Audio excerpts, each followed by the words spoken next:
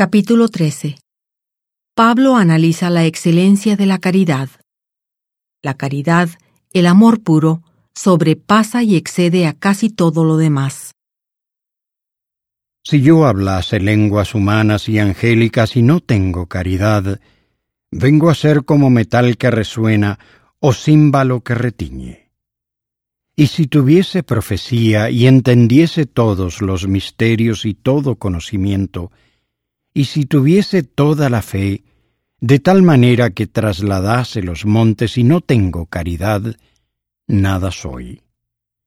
Y si repartiese todos mis bienes para dar de comer a los pobres, y si entregase mi cuerpo para ser quemado, y no tengo caridad, de nada me sirve.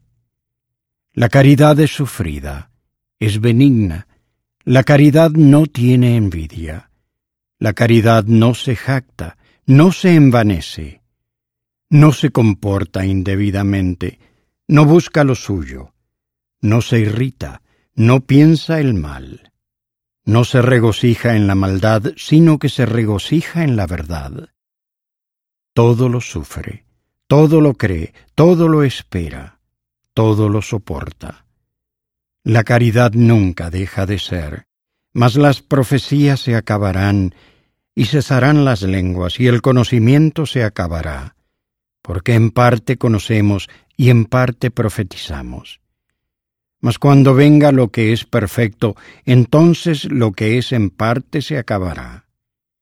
Cuando yo era niño, hablaba como niño, pensaba como niño, juzgaba como niño. Mas cuando ya fui hombre, dejé lo que era de niño.